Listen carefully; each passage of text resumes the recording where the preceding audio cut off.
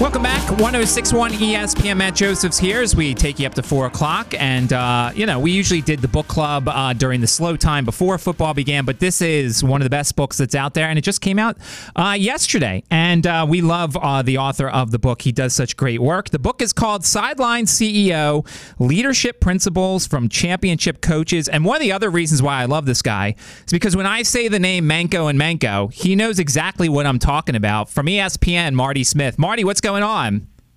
He does, Matt, know exactly what you're talking about and may or may not have consumed a bit too much of said Manko and Manko during his summers on the shore. I hope you're well, brother. Thank you for offering me a platform this afternoon. I appreciate you. No problem. And obviously a book like this, when did you know that you were going to undertake a project like this? I guess 4 or 5 years ago is when the title hit me, because it's a baller title, man. I mean, Sideline CEO, it's just a cool title. And then I started trying to figure out what it was, and then I knew it was going to be, okay, I want to leverage these relationships that ESPN has afforded me the opportunity to build with all of these legendary coaches and leaders, and kind of try to be a vehicle or a conduit for their wisdom to the reading or consumer public. So ultimately, I wound up in a position during COVID where I was like, all right, I don't know if sports are going to come back. I hope they do, but are they? I think a lot of us were sort of in that mindset at the time. And I thought I would just try to control what I could control, and that was let me start calling these coaches and getting some of this insight on paper. I figured if I was yearning for fellowship, maybe they were too. I called Mac Brown first at the University of North Carolina. 53 minutes later, I'd gone to a master class in leadership. The next day, I called Urban Meyer, and I knew that the book was undeniable. And then last fall, actually it was September 22nd of last fall, my publisher called asking me for a book. What do you got?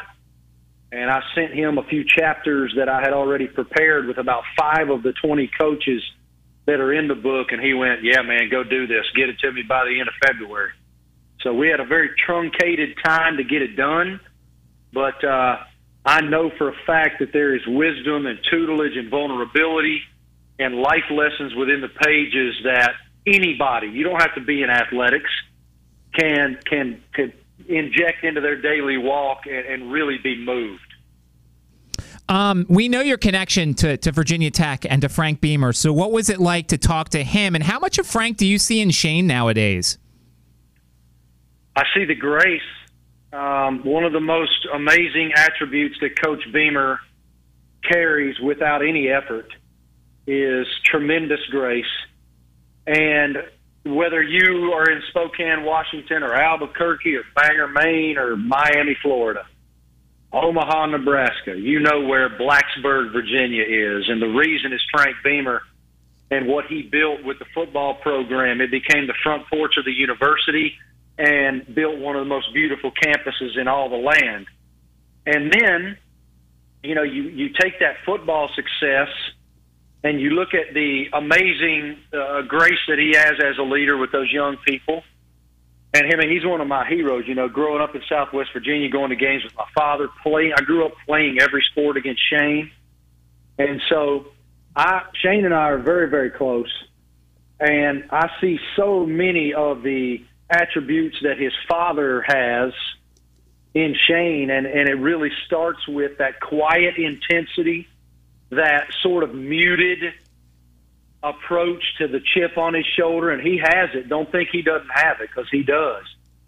And the chip is born from everything you've got is because you were his son. Everything you've got is the last name. I mean, he carries that, man. And I love that about him. He's a great leader, and he's doing a phenomenal job at South Carolina. One of the many interesting chapters in the book, and they're all interesting, is about communication and listening.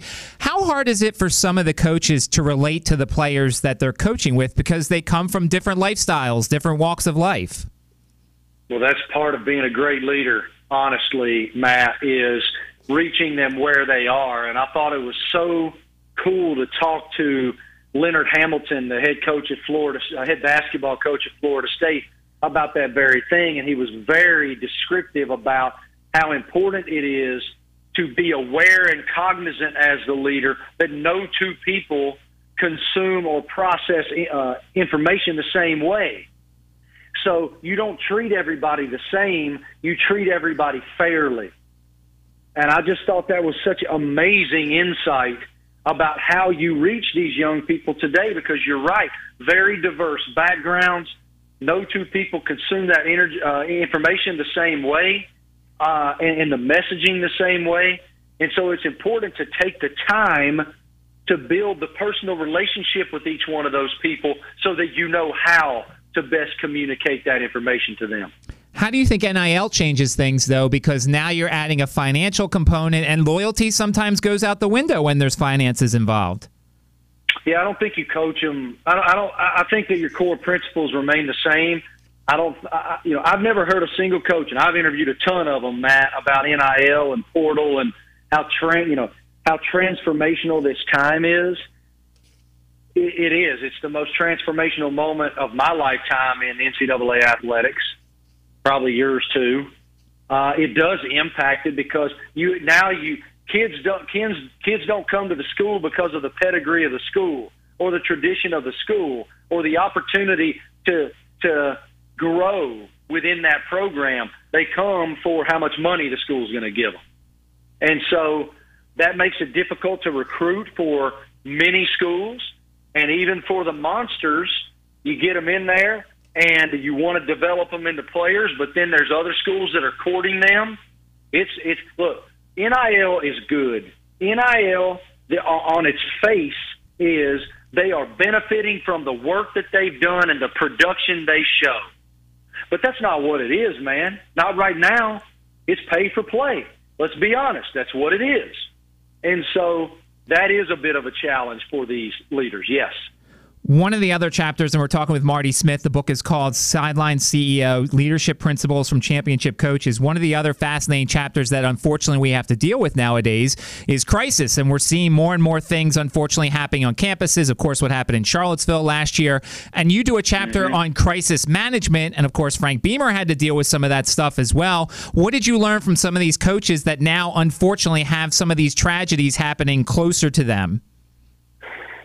None of them prepare for it. You don't go to school or class or a seminar to know how, when there is a mass shooting on your campus, to manage the aftermath of that. And specifically with Coach Beamer, because I interviewed him specifically about April 16th, 2007, and what he had to do as the face of the university, and the administration asking him to address the families and make sense of the senseless and walk into a room. And he told me in the pages of Sideline CEO that he will forever be haunted by the eyes that were looking back at him that day, of the parents who lost children and families who lost loved ones. You can't prepare for that. And so that's what I mean about the super vulnerable storytelling. Yes, each of them describing in vivid detail each of the pillars that are in that book. But that crisis management chapter, whether it's Coach Beamer sharing about the Virginia Tech tragedy, or it's Mac Brown sharing with me about getting a phone call from the Texas Highway Patrol that a young man has had a single car accident and has passed away and has a national championship ring on his finger. And Coach has to identify the body and then relay the information to the family. You don't sign up for that, man. But oftentimes when you are the tip of the spear, CEO, leader, you have to manage those things. And so I felt like it was really important in writing as broad a scope of leadership as I could, that including those stories was important. You also spoke to Nancy Lieberman. What was some of the things that she brought up in your interviews with her? Man, she's amazing, dude. What a light in the world. And she has a vulnerability about herself, and she carries herself with such a self-confidence born from humility. And I love that about her. And she told me this parable in the book that I just adored. And it's about the sun and the wind, and how a traveler was walking down the road, and the sun and the wind had a competition of who could make the traveler remove his coat. And the wind just blasted the traveler. But rather than remove the coat, he held the coat closer to his body. And then the sun came out, and with its warmth and caressing energy, demanded that the traveler remove the coat. And so the parable is, a lot of times, if the only tool you have in your toolbox is a hammer, it ain't going to work. Because a lot of times people need affirmation, and people need to be built emotionally. And she's a special person, and I'm grateful that she spent time with me. One of the many people for this book you spoke to was Nick Saban. Did you laugh when earlier this year, after they lost to Texas and they struggled against South Florida, that some people actually questioned if he still had it? Yes, I laughed out loud. It's asinine. Yeah, I mean, look, man, he's the greatest of all time. They did lose to Texas at home in what was a phenomenal football game and a great game plan by Steve Sarkisian and great execution with some home run explosive plays by Quinn Ewers and A.D. Mitchell and all those great guys that Texas has on the perimeter. Yes, Alabama lost. And then they came back the next week and looked terrible against South Florida with two quarterbacks who weren't ready. And now, what did we see last weekend against Ole Miss with Jalen Milroe back at quarterback? We saw a clinic in halftime adjustment management, and they came out in the second half and imposed their will. Do they have some offensive line deficiencies? They do. But I think Tommy Rees, the offensive coordinator, is starting to, okay, let's run the football. Let's use some design quarterback runs. Let's take some shots off play, because Milroe can throw the deep ball. I mean, he can rip it.